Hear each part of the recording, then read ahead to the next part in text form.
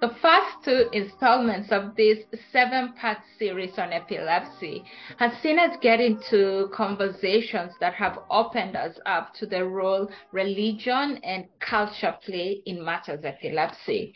We started with Bright from Zambia, who shared with us about a time when he had a seizure, was slowly trying to get his rhythm, only to wake up and find all these people trying to do an exorcism on him.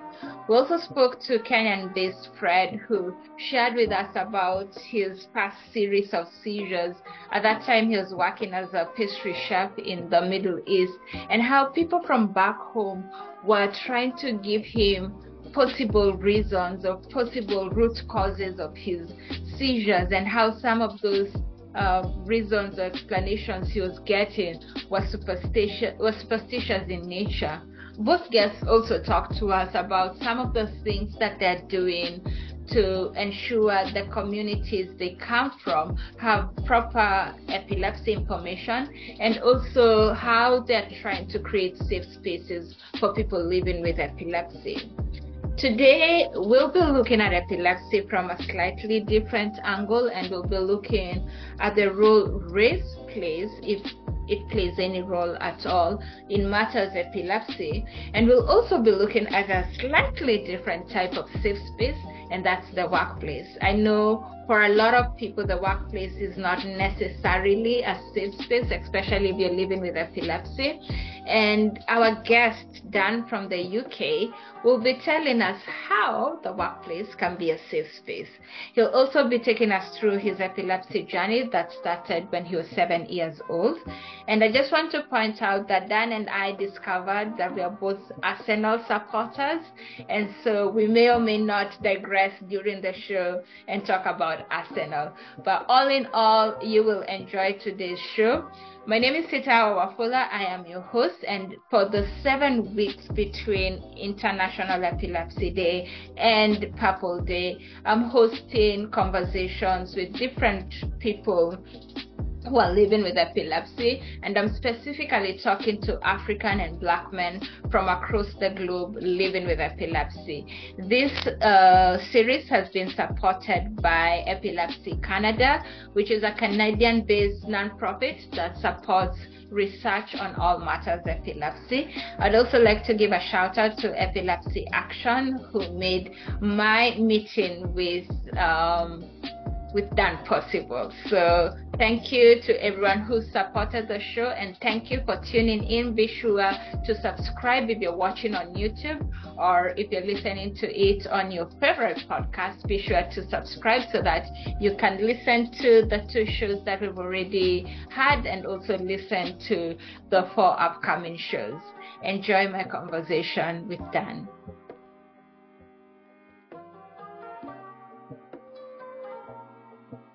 Thank you for joining us on the show. If you could start by telling us your name and where you're from. Hi, my name is Daniel Bedeau. I am from London in the UK. I work as a performance analysis technician, where I analyze many football games, and I also teach students how to become a future performance analysis in football. Okay. I have to ask this. Manu or Arsenal? I just have to ask that. I am an Arsenal fan. Okay, we'll be friends. So. That's great. We'll get along. That's one tick.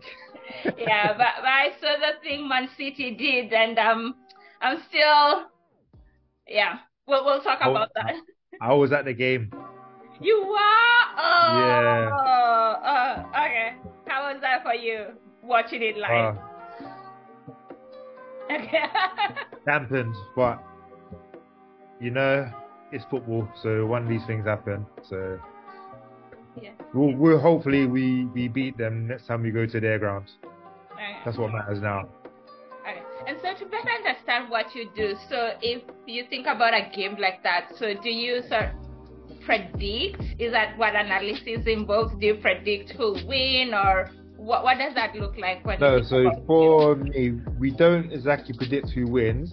We look at trends of how the opposition. So if I was Arsenal and I was preparing to play Man City, I'll be looking at Man City, looking at their trends, how they play, and this will get implemented to the manager, who then uses it to tailor his training session to prepare for the game.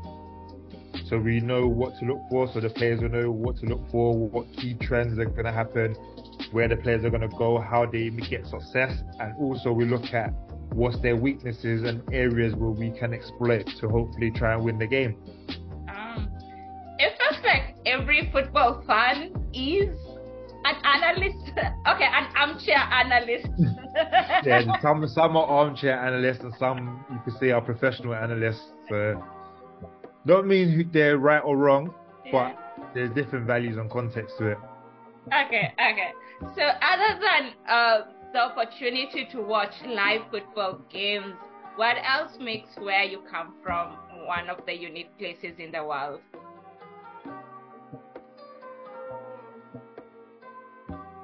One, probably it's a very multicultural country, so you get to meet different people from different areas of the world, because live in London, there are so many different races of people, so that's one great thing. And also it's got many very iconic buildings that you can see in the background there. I've got a picture of Wembley Stadium, so there's many football stadiums and many buildings like Big Ben, bridges, very good architect. So if you ever get to come down here, it'd be nice to see the architects of the nice buildings we have. Okay, that's on my to-do list. We need to redo this show face to face, because I need to come see that analysis and all these amazing places. Yeah, just let me know when you're in London. We could organize a time together and we could meet up. Good. So before we get all caught up with football and London, let's get back to the show. And we're speaking about epilepsy, and if you could tell us about your journey, anywhere you want to start, just share with us your epilepsy journey.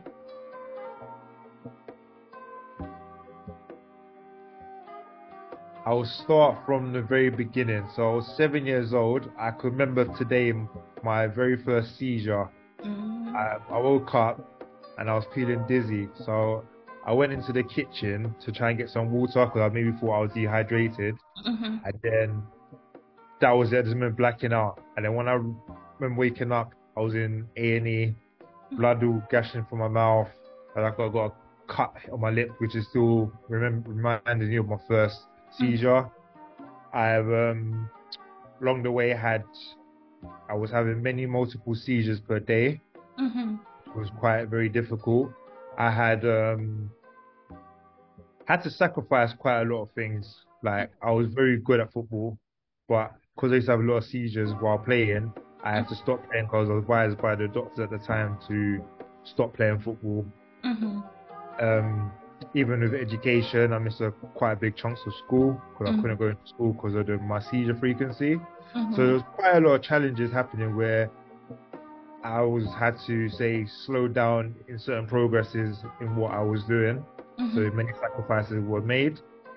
And to rolling a bit forward now to 2009, I had my epilepsy brain surgery, where they removed part of my brain, which they seen was the epicenter at the time, which since then have reduced my seizure frequency drastically. So I was able to now live close to a normal life. I was able to go to university, get a degree, and have a career. So I'm not knowing many people with epilepsy was able to have a career, but I was able to have a career and sort of fulfill my dream and have a career in professional football. Good. So that was a big journey. Yeah. So there, along the way, there's still ups and downs, where probably one of the biggest challenges was the lack of education of epilepsy. So not even I used to understand it, my parents used to understand it. But as time went along, knowing about myself and knowing about epilepsy, it kind of helped me to educate others about it at the same time. And I had good support from my friends, my peers, to help me where I am today. Thanks for sharing that. And I love that everything came full circle because you wanted to play football and somehow you still got yourself back into the space. Not as a player, but you still enjoy being in the space. So I want us to go a little bit backwards. And when you're 7, you have your first seizure. What was the response or reaction, especially from your parents? Did they know what was happening? What was that sort of response and support at the very onset? My grandmother witnessed my first one. Mm-hmm. She didn't know. I think she panicked and she called the ambulance straight away, which is why I remember ending up in A&E that morning. And they didn't really know much about epilepsy. There wasn't much education, and all we could remember was kept on going to different consultants, see different neurology consultants, and they would just say, try this new medication, try this one, try that one, I'll wean you off this. So I felt like a guinea pig because all this was a trial and error. It's like nothing else, nothing's working. You're saying try this, try that, try this, try that.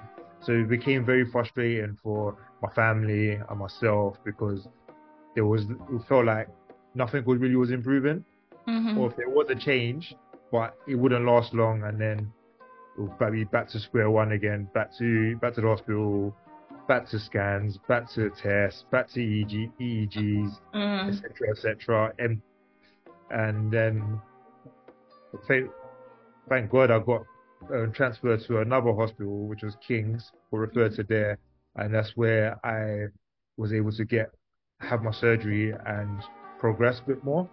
So it was lots of ups and downs, but it was difficult to get through. But we're glad you're here and that you're able to share your journey with us on the show. I also want to talk more about additional challenges. I know you talked about education and just how, and as you've explained, the back and forth made you miss out on school. What other challenges would you say you faced along the way? Yeah.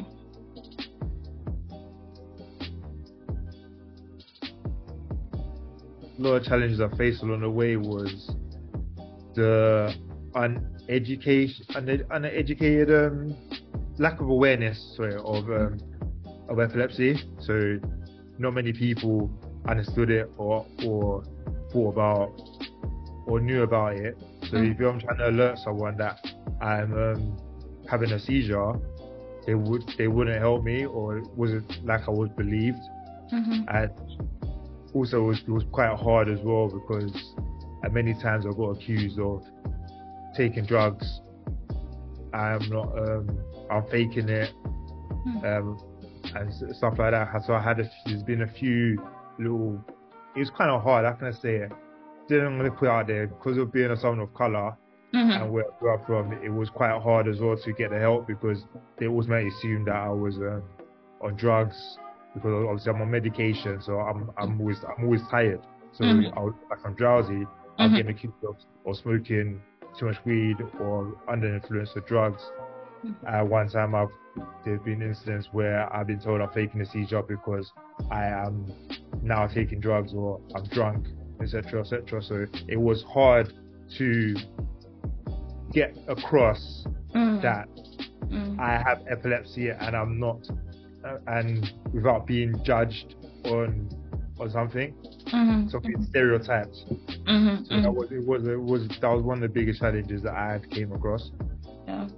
And I think, and thanks for sharing that. I think a lot of times when we think about challenges for a lot of people, especially for those of us who are from Africa, we only think about the lack of awareness. But then when you look at other aspects, lack of awareness and also lack of medication or access to healthcare. But then when you start expanding and looking at other social aspects of us being human, we see things that we rarely hear about or rarely talk about, and things like our gender, or things like our race, or things like economic or social status, and how that influence how we are treated.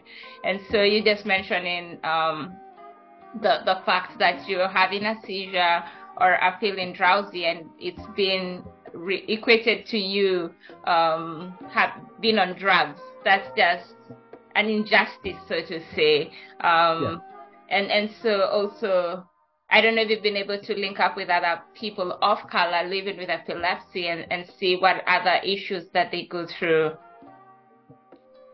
I've spoken to a few, and they've also had the same similar area, because there's a lot of judgmental people out there, because what doesn't help is what they see in the media, and then how a lot of people are portrayed to see, so therefore they instantly judge on one thing. They always think it's one thing, rather than there's many other different conditions in the world which can cause people to be that way, which didn't help. And it sometimes became difficult at times to get the help I needed because of it. Because I remember one time I went out with my brother, and he got really upset because they were accusing me of being on drugs, but he was saying I'm having a seizure, but they wasn't believing him, and then it got a bit heated. So it's been very difficult and I'm not the only one that I've spoken to with people with color who have come across through the similar situations. And thanks for sharing that. And I know for a lot of people, sometimes they don't have the proper support that they need to be able to either advocate for themselves or have people to advocate for them.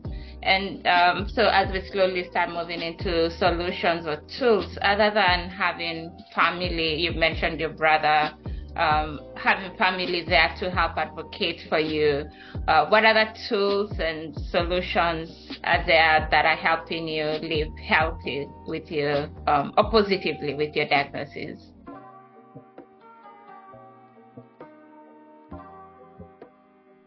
For me, it's exercise. So looking after one thing about me, I've always believed, yes, you got to look after your epilepsy side, take your medications, but also there's other things. Get the right sleep. Make sure you're eating your food and not missing meals. Staying hydrated. For me, one thing is exercise, because that's very therapeutic. So it keeps me active. It keeps me calm. It keeps my stress levels down, etc. So that's for me personally. But for others, maybe find something that can help you relax and keep you. So that's probably one thing for me, and also as well as I said, that getting the right sleep and making sure I eat. So yeah, that's what keeps me under control, other than just taking my medication and making sure I'm doing those things right. And when I was doing my research, I saw that you've taken part in a number of marathons. And so do you want to speak a little bit about that?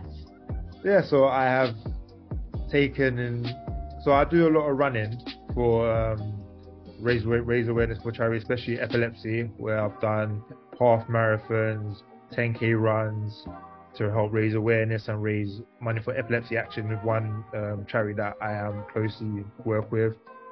So I've always, because I love exercising and I love challenges, so I thought, why not do some running and do something that I love and help others at the same time, because I was a bit fortunate to have the support that I needed to help me get through, and there's still a lot of work that needs to be done in terms of raising awareness. So maybe I thought, I decided to do this to help raise awareness, so good funding goes into the charity who is doing great work globally, locally, to help support many people with the condition of epilepsy. So I thought I'd do something to help them even more, to use the funds in the best way possible to help and support people with those with epilepsy. Oh, oh. And I want to go back to when you had your surgery. How long did that take until you were able to go back to school? And how was the process of getting back into the sort of education system? So I had my surgery in 2009. It was a time between I had finished college. Mm-hmm. So I took a year out before going to university.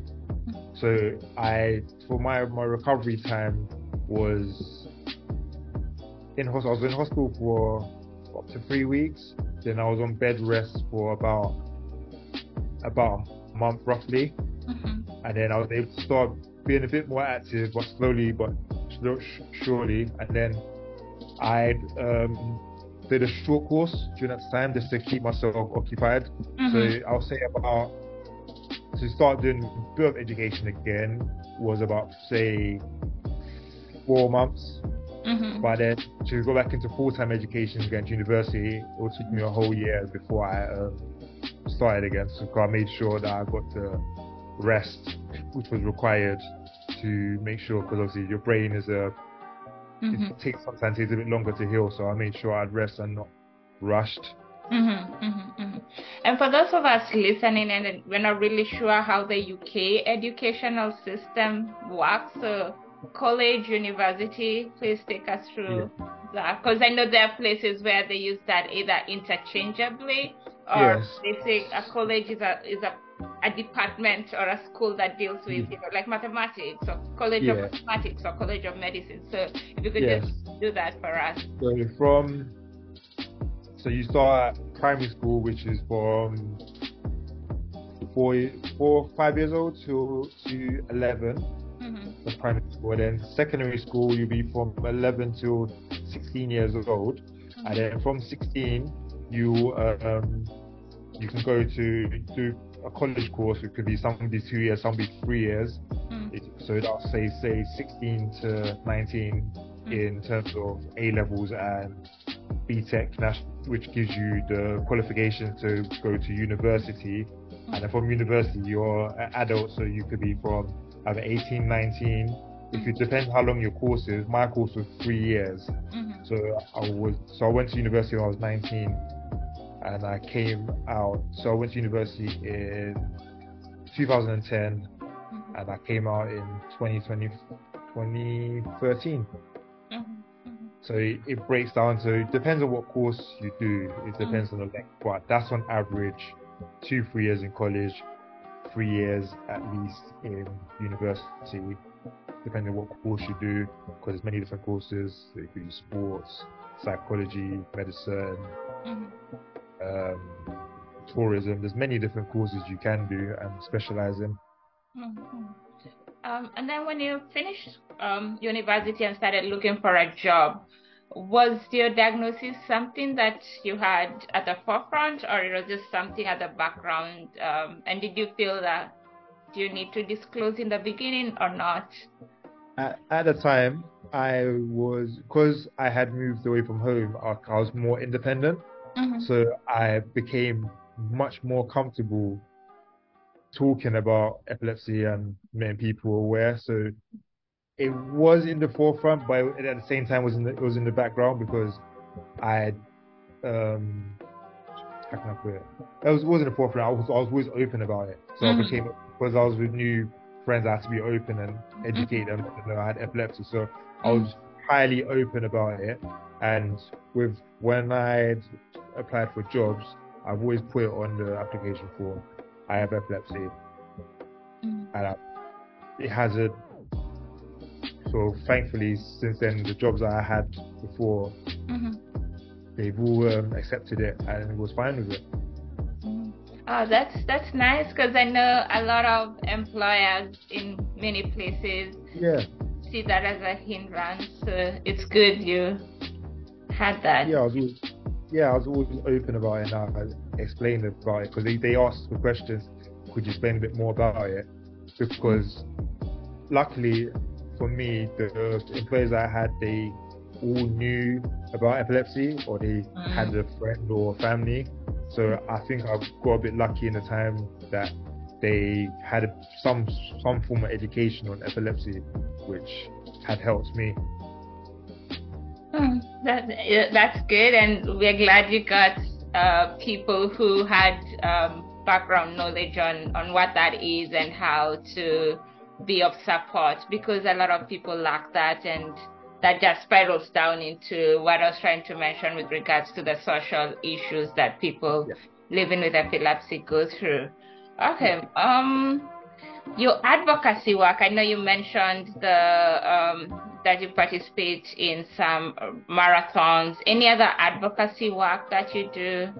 So I am a media volunteer for Epilepsy Action. So when there's opportunities to share my story and do like radio interviews, television interviews, newspaper articles, I've get required to, or get asked if there's opportunity here, would I be interested in doing it? And over the last few years, I've done quite a few major interviews where there was a project on epilepsy and employment. And I did an interview on Sky Sports News, Sky News, ITV, BBC Radio, Talk Sport, BBC Radio. I've done a few of those.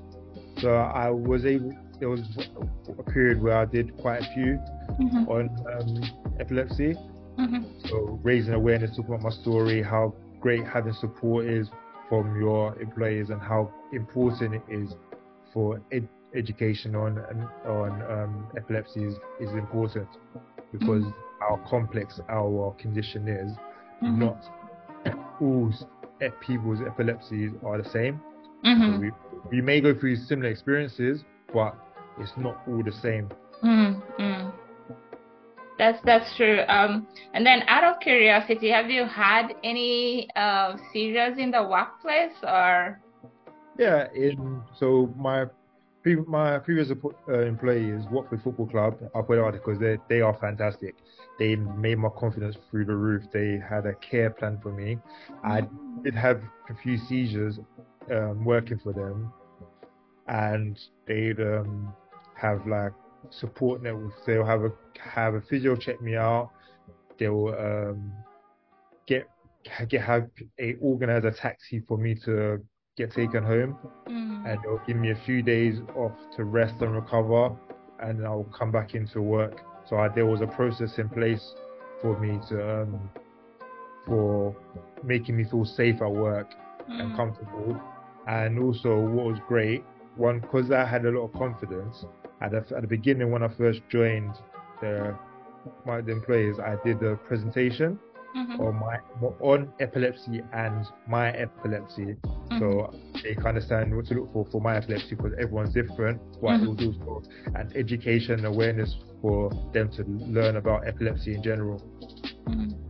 Oh, that's good. I think all other workplaces need to copy that and have that as an opening. And I like the way you said that it's having that boosted your confidence, because a lot of time as people living with epilepsy, we underperform because our confidence and our esteem is way down there. And so when we have spaces where our confidence is elevated, we shine even more. So I'm glad that you had that.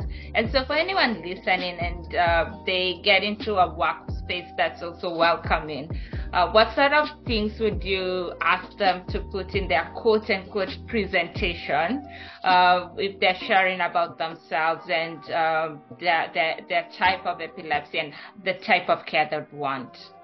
I would suggest to start about what epilepsy is, so you give a brief information, and then talk about your epilepsy, so what type of seizures you have, what's the first aid treatment that's required, what to do and what not to do.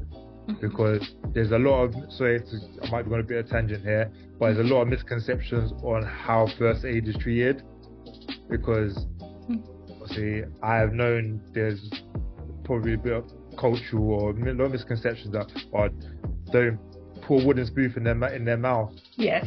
Do not do that.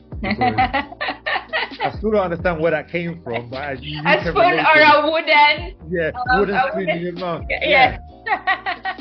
It's why? Where does it come from? But that goes back to the whole aspect of education, because there wasn't much education back then, so they were told what to do from what they were told previously or what they thought was best. So they thought they were helping because they thought they were helping, but they didn't know it was a wrong thing to do.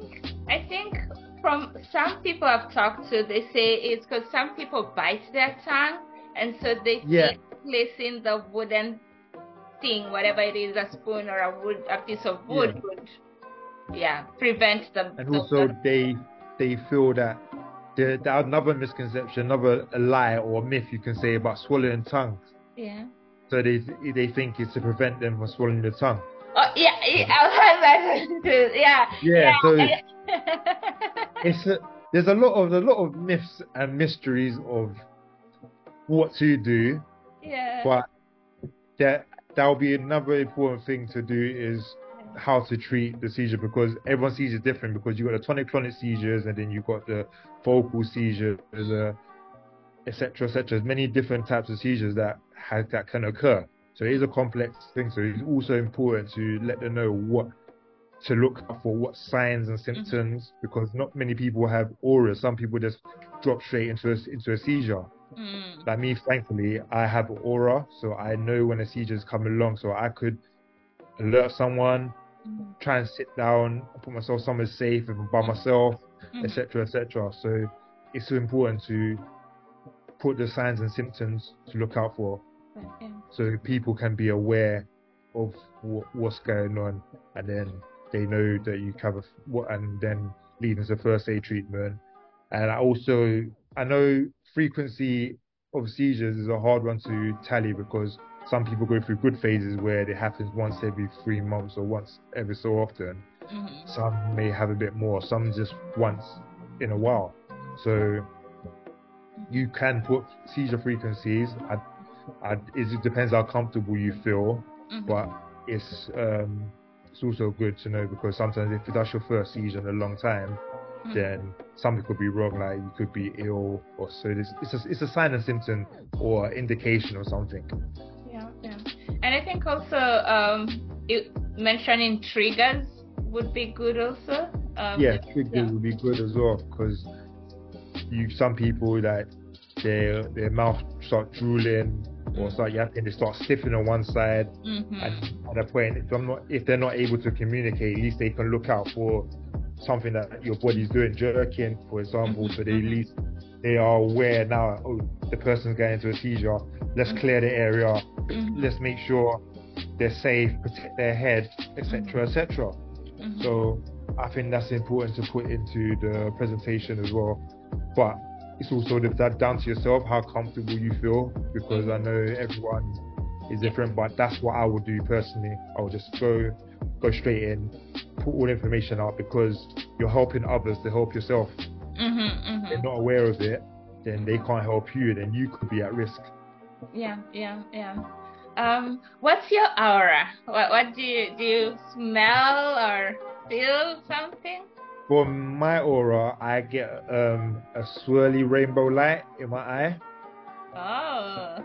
So from my education of knowing where the seizures start, because seizures start in the occipital lobe, so that's why I get the rainbow swirly eye. So swirly sign in my eye, and then I don't feel a bit lightheaded or a bit off, and then that's how I know when I'm going to seizure. Then after that, I could start drooling. That's the early signs. My mouth could start yapping, so that's my early signs to what I remember and from what people have told me. So at least I know that the signal of the swirly rainbow, which is the first sign. So at least I know I could stop, pause, try and sit down, alert someone who's around me. Mm-hmm. So yeah. I sometimes find it interesting listening to different people's aura. I've had people say they smell something. There are people who smell metal, and they'll be very specific about. And I'm like, how do you even know how that piece of metal smells? So Yeah, like, I know. It's very crazy. What's your auras? For me, it's a head, and it's just a particular point in my head. It's just it's not really a headache. It's not a migraine. It's just a pain. Tension.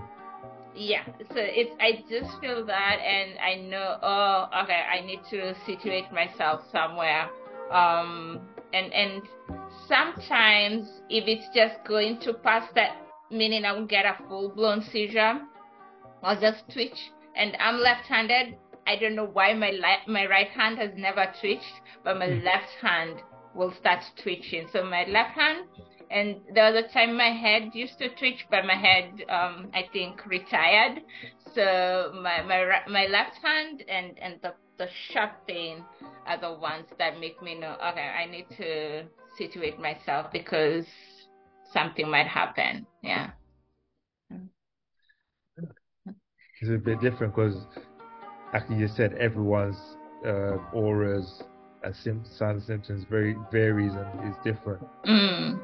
But it all leads down to the same thing. Yes, we are all going to the same place. It's just in different. But it's also interesting how the body and the different senses work. So for some people, it will be a sight issue, a smell issue, maybe the mouth and the drooling. So I think it's fascinating at times. Very fascinating. It goes to show how powerful the brain can be. Yes, yeah. At least we know we've got one. Yeah. True, yeah. And when you're talking about myths, I thought about an additional one, which is more likely to be grouped under the superstitious type, where and this is connected to just how our body works. There are people who will pass urine when they're having a seizure. Yeah. And I've heard that some people say if you want to jump, so if you're doing first aid and you have to go to the other side of the person's body, that if you jumped over the urine, the chances are that you will start getting seizures. And so for people, they'll say, if you want to, like, let's say you want to loosen their clothing because you're helping them with first aid, or you want to remove their shoe, that you go all around the body so that you don't get to jump over the urine. Because if you jumped over the urine, you're most likely to be the next person people will be doing first aid on. So the various... I never heard that one, but there's so many myths and stories about it. Yeah. And that's why we need to constantly be sharing information, constantly and making sure the information is correct, because there's definitely information out there, but unfortunately sometimes it's not the correct type of information, and people get harmed or hurt in the process because it's true, because it's like a lot of people believe, okay, I'm not being judgmental, but I've like heard stories. It doesn't work with everyone. So people with different cultures, if you drink this medicine, or if you drink this certain, say, have a certain tea or a certain kind of thing, it can help cure it. But if you put it down to the bottom of it, we're all different, and there's no cure for it. It's just living with it and getting the right balance or in life, and then hopefully the best works out. That's my personal opinion, but obviously I know everyone else thinks different. Because some people say marijuana helps, but and not for everyone it helps. So many times I've been told, oh yeah, go and have some marijuana. I don't know if it's a cultural thing, but I've always heard it from like some family member or someone of color saying, yeah, do you know that's good for the brain? And I'm like, really? Are you a medical doctor who's prescribed and tried it and did so many trials with it? No, you're not. You're just someone else who's just selling the same thing that Yeah. they've heard. Or Yeah. I know someone who's had this and he did this, but doesn't mean it works Mm. for me. Yeah, yeah. And So many. that is so common, that phrase you've used, that I know someone who's had Yeah, it. Because people are now trying to pull, because there isn't much awareness being done. So everyone is trying to pull from everywhere and everywhere. yeah, So I have a TED Talk, and one of the comments on the TED Talk has been the marijuana. Someone asking, has she tried this? So I've had that before. But then also the whole thing of, oh, I have had this somewhere and it worked for someone, so you should do this, because if it worked there, chances are it will work for you. So we need to keep doing the awareness. Yeah, yeah, exactly. yeah. Everyone, we're all different individuals at the end of the day. Yeah, yeah. But then also on the flip side, and just going back to what you're saying earlier about and what we were talking about race, it's still the same notions. We've talked about it from a superstitious angle, but it's still the same, almost the same notions or thought process that have been applied, that if you see this happening to a person of color, chances are they have already quote unquote taken that marijuana that people are proposing you should take in the first place.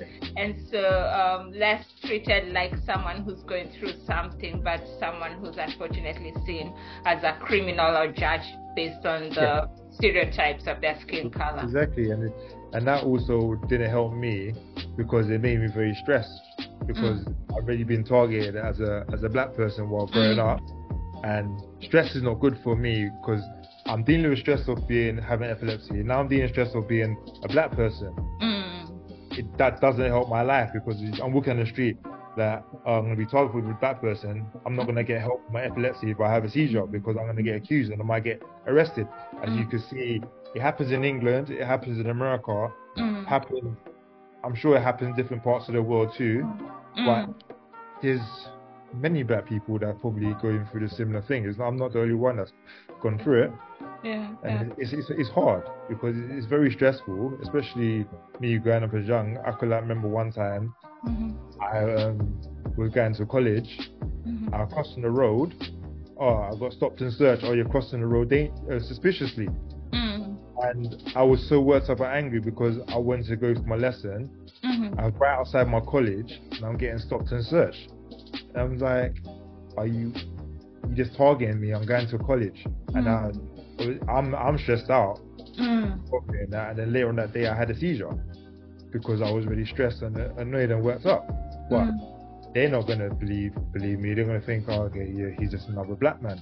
Yeah. Which is literally what it is, and it is very difficult. Yeah, and I I wanna start a whole demonstration here right now. But it is, and having a condition and being stereotyped, and when there's two signs of it. For example, yes, at times we can look like we are under the influence of something because of the heavy medication we've got, or we're tired from a seizure. Yes, I understand that, but that doesn't mean we are taking it. There's other factors to it. There's a million things going around the world as to why something can happen. Yeah, so it's as you say, it feels like it's a cycle. And one thing is leading to another, and even if we really worked hard at stopping one thing, these other things still exist. So we're telling people living with epilepsy that, oh, you need to adhere to your medication and your treatment and all that, and that means that you're taking medication that's making you drowsy and spaced out at times, and then you still want to be an active member of society, and so you go on doing everyday things, but then just the mere fact of you doing everyday things based on the color of your skin, then it puts you into this other space where you're more likely to trigger, get stressed, get a seizure, and then that unfortunately confirms a bias or okay. It's very hard and difficult. And obviously I grew up in South London, and there's many stories about South London's a bad place. We're highly populated black people, and there's a lot of incidents goes on, and we're easily targeted. So, but I'm sure it must happen in different areas of the world too.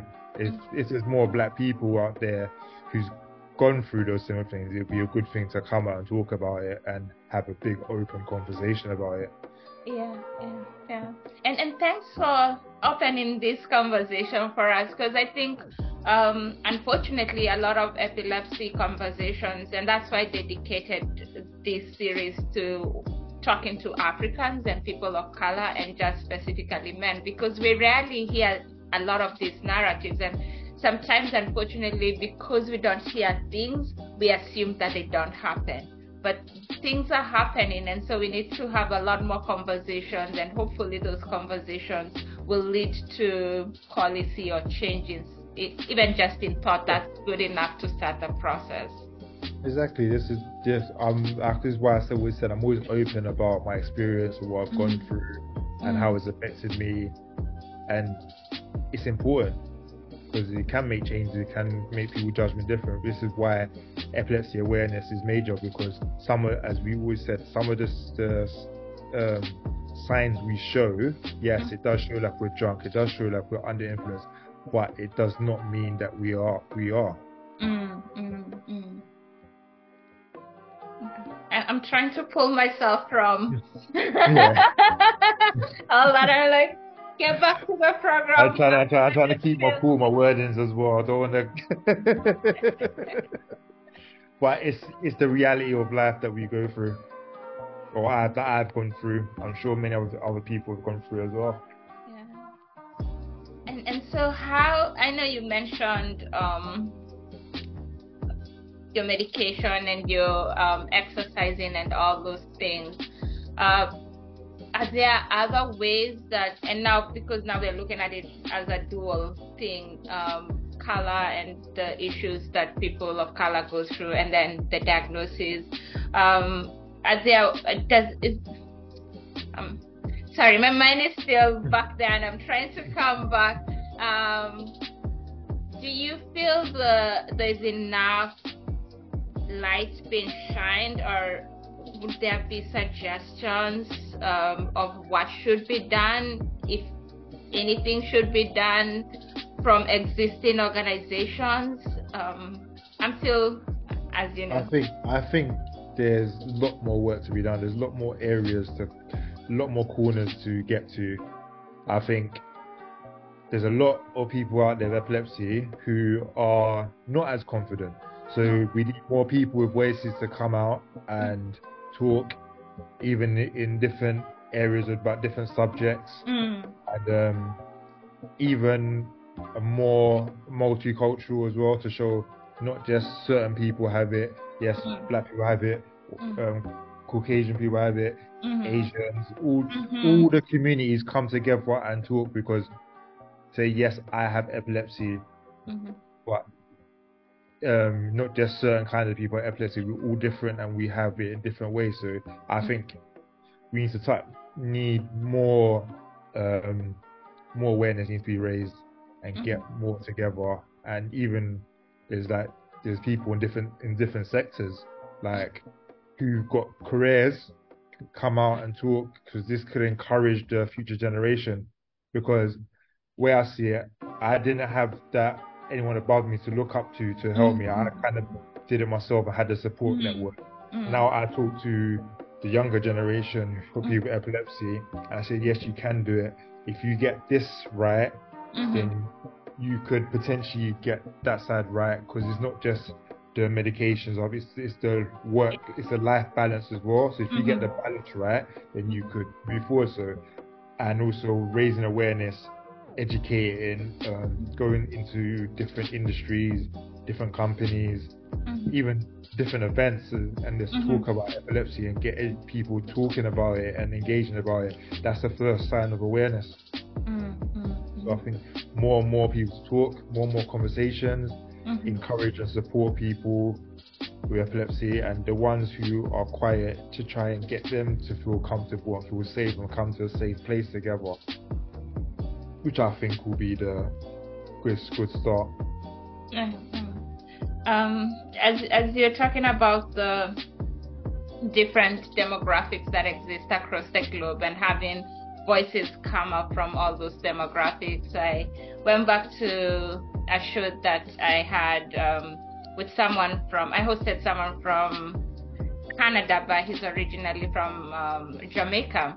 And he was talking about how we were talking more about the mental health angle of things. And he was talking about the manifestation of mental ill health among especially people who are Afro-descendants, that it's very different from the textbook manifestations that are usually shared. And as you were talking, I thought about that in the terms that when we listen or hear the textbook explanations of what epilepsy is and the types of treatments that need to be given, we hear it just as a generic thing. But when we have different voices, then we get to understand all the different types of epilepsies and the different ways they manifest, and even the social issues. So for a lot of people, getting employment might be an issue, but you've shown that, you can actually feel safe and confident in a workplace. But then there are other areas like race that we never really think about. And so the more voices we have, that we're able to get a bigger and fuller picture of what is happening and the manifestation for different groups. Exactly, that's what we need. Different voices, for different groups, and get the conversations going, and that will be a great thing. Because, as you said, also it's another interesting thing. I'm not a scientist, but it affects us in different ways. Even the medication we take, some of the side effects could come across even worse. That's like another thing with me. Like my medication is makes me agitated, and I could become very angry easily. And then there you go, another stereotype, or he's just another angry black person. So to go back to the racial culture, it just came to my head, but I was talking about the side effects, and then you got the judgmental side of it. So stereotype of people, so side effects need to be raised as well. And more and more conversation and more and more talks about it will be great, and what to look out for, rather than just say, it's just a person having a seizure. There's more to it than just the seizures. And affect everyone's side effects, and everyone's side effects to medication or side effects to epilepsy is different. Yeah. More like it's almost like it's tailor-made. I don't know if that would be the right. It's like a suit. It's like a suit. You go into the suit shop, you get your tailor-made suit, which is just for you. That's everyone's epilepsy is different. Everyone's individualized. It's not one hat fits all. Okay. That's where education comes into it as well. Because when you ask someone about epilepsy, the first thing they say, you can't watch flashing lights. The flashing lights affect you. I'm like, it's a small percentage of people who have photosensitive epilepsy. It's more people who have many different kinds of epilepsy. Their triggers are different, like stress, dehydration, too hot, too cold, loud music, etc. So there's many different. It's not just the flashing lights. Yeah, it's true. Because now when you mentioned that, I thought about all the things I was told I could not do because I have epilepsy, and I've been able to do a lot of those things.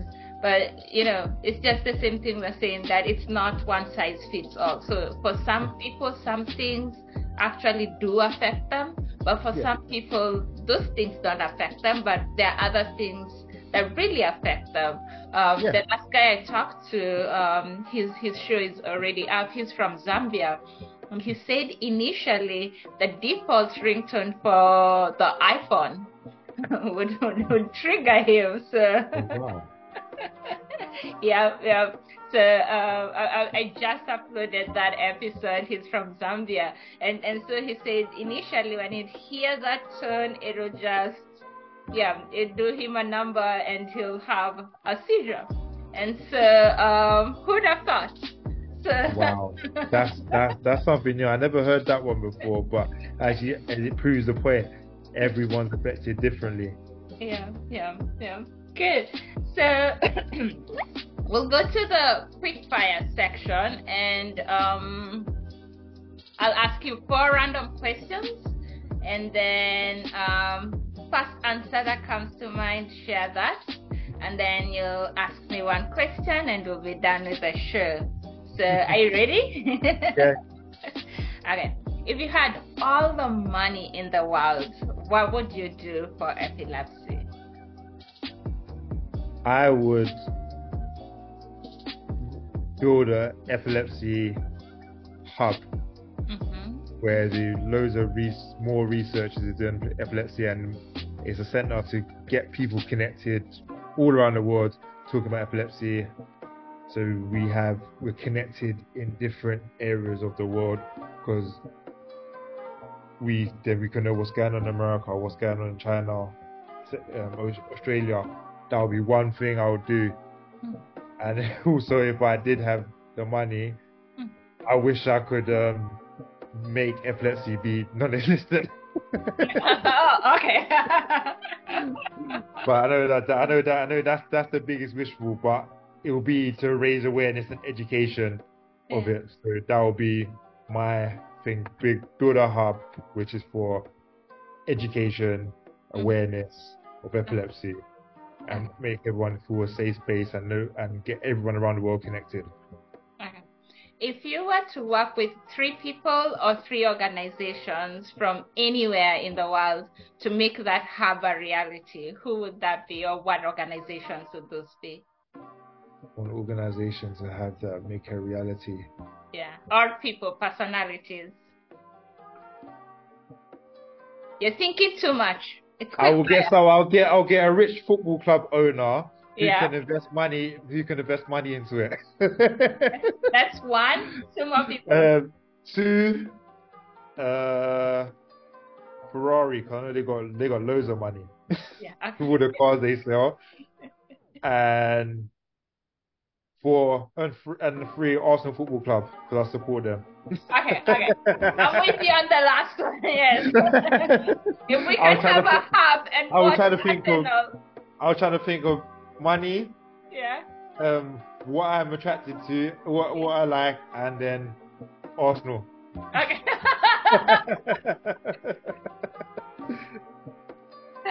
I co-sign this proposal.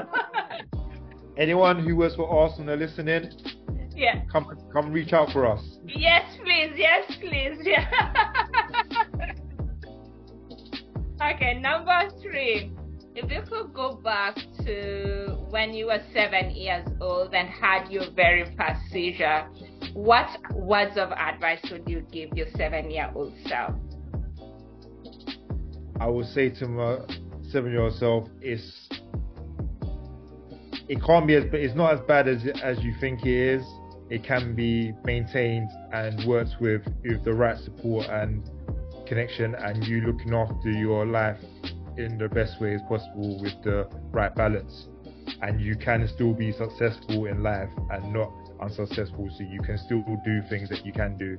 And one last bit, focus on what you can do rather than what you can't do, and you have a more positive outlook in life. You've answered the 4th question, because that was, what words of advice to anyone listening. But that's focus on what you can do. Yeah.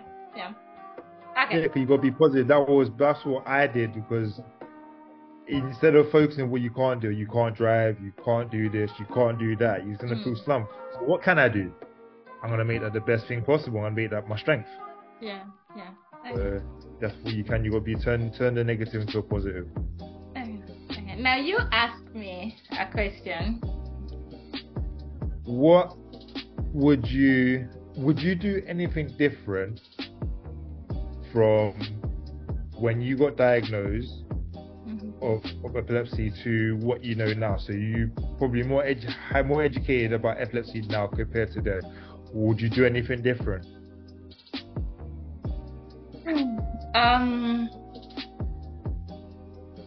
I think think I was too hard on myself, especially because I started having seizures in my late teenage years, and so I felt like I missed out on a lot of things, and so I was very hard on myself. I was really, really hard on myself, and I had this utopic idea of what healing would look like, and I really strive for a sort of perfection or healing, or so a very unrealistic way of living.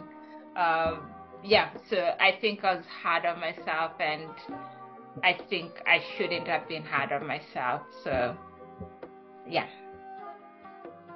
I guess it's the passion in you to want to do or be successful or do something, so you use more hard on yourself because you want to do things. It's like a frustration.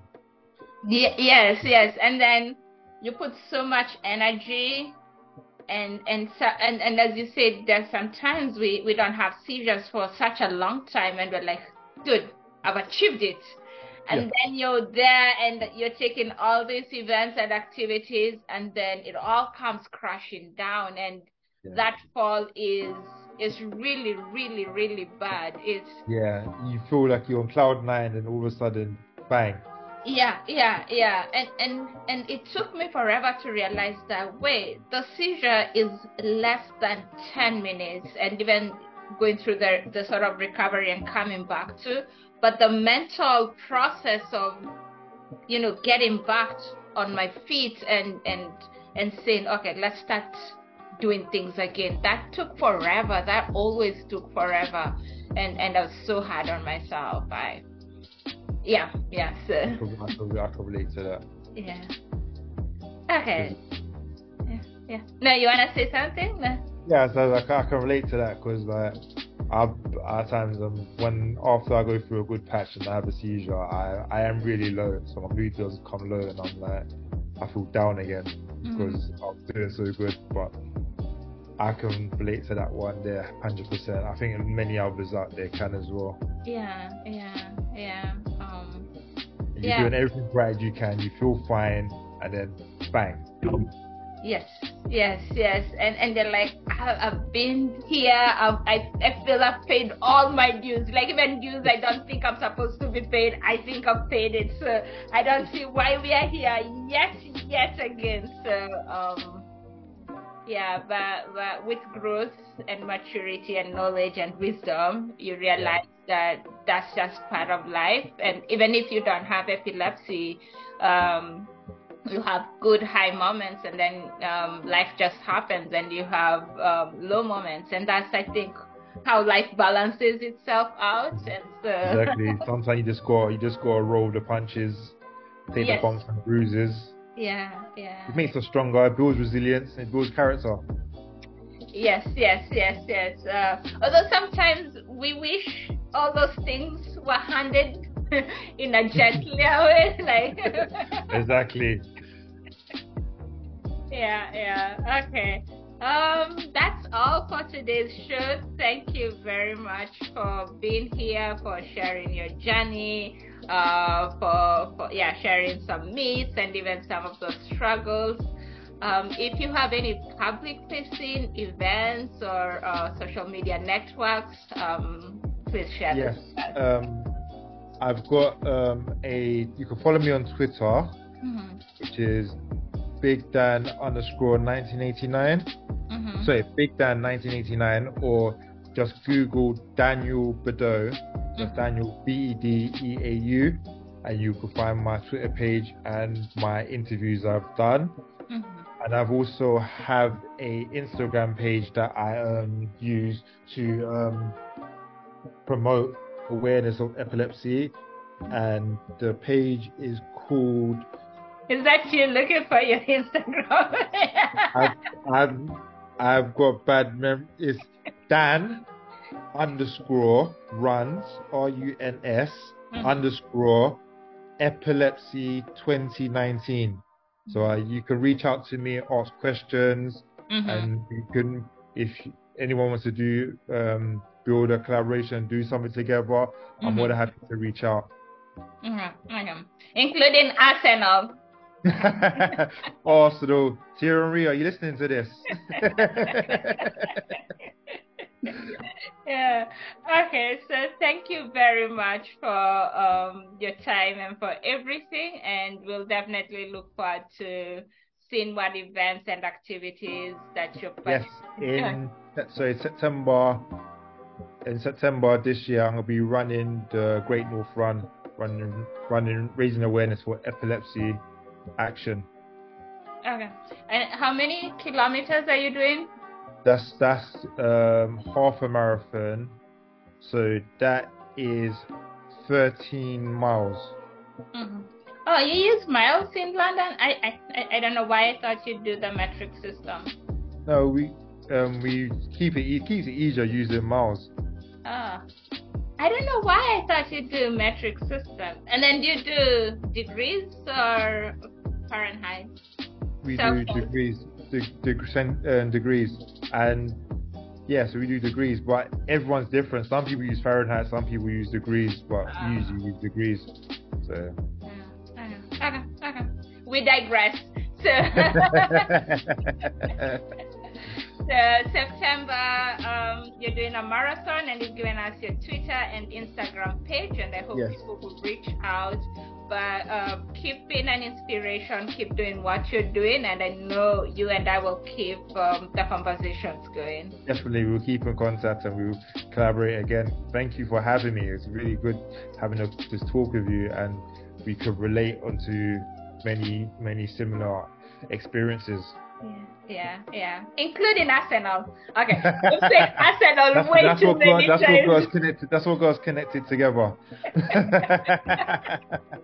If we win the league, we'll have a Zoom party.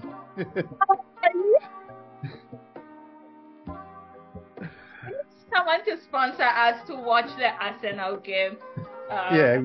Do a live watch. Yes, for epilepsy. We'll get back together. We could do something like that. I'm sure there's many other Arsenal fans with epilepsy out there who will get connected. Yes. I'll put that on the show notes. Okay, we need to close the show for real now. Okay, have a lovely evening. Thank you. Have a good day, and I'll talk to you soon. Take care. Bye-bye. Bye-bye. First of all, I know Dan and I went a little overboard when we started speaking about Arsenal, but I hope that just goes to show how much we love that team. And I hope someone from Arsenal gets to listen to the show and reaches out to us. # someone send this to Arsenal. # someone connect us with Arsenal. But until Arsenal reaches out to us, I would like to thank Epilepsy Canada for making this 7-part series possible. They are a Canadian-based nonprofit that supports research into different aspects of epilepsy, and you can check out their work on epilepsy.ca. That is www.epilepsy.ca. Also, thank you, Epilepsy Action, for linking me up with Dan. And thanks to you, Dan, for sharing your story, sharing your journey, and also showing us how the workplace can be a safe space for those of us living with epilepsy. To everyone else, thank you for being with us from episode 1 of this 7-part series. We have 4 more episodes to go, and I hope you get to learn more from the 4 other guests that I have lined up. And I also hope that you get to share these shows with people living with epilepsy, people who are feeling alone, people who are trying to understand what's going on with them and how they can, and wondering if they can be productive members of society. And as Dan has shown, yes, it is possible to do what you're passionate about even when you have epilepsy. So I hope that you are able to go out there and follow your dreams, follow your passion. And I look forward to seeing you next week when I have yet another guest. Until next time, sending so much love and light to you. Sitawa.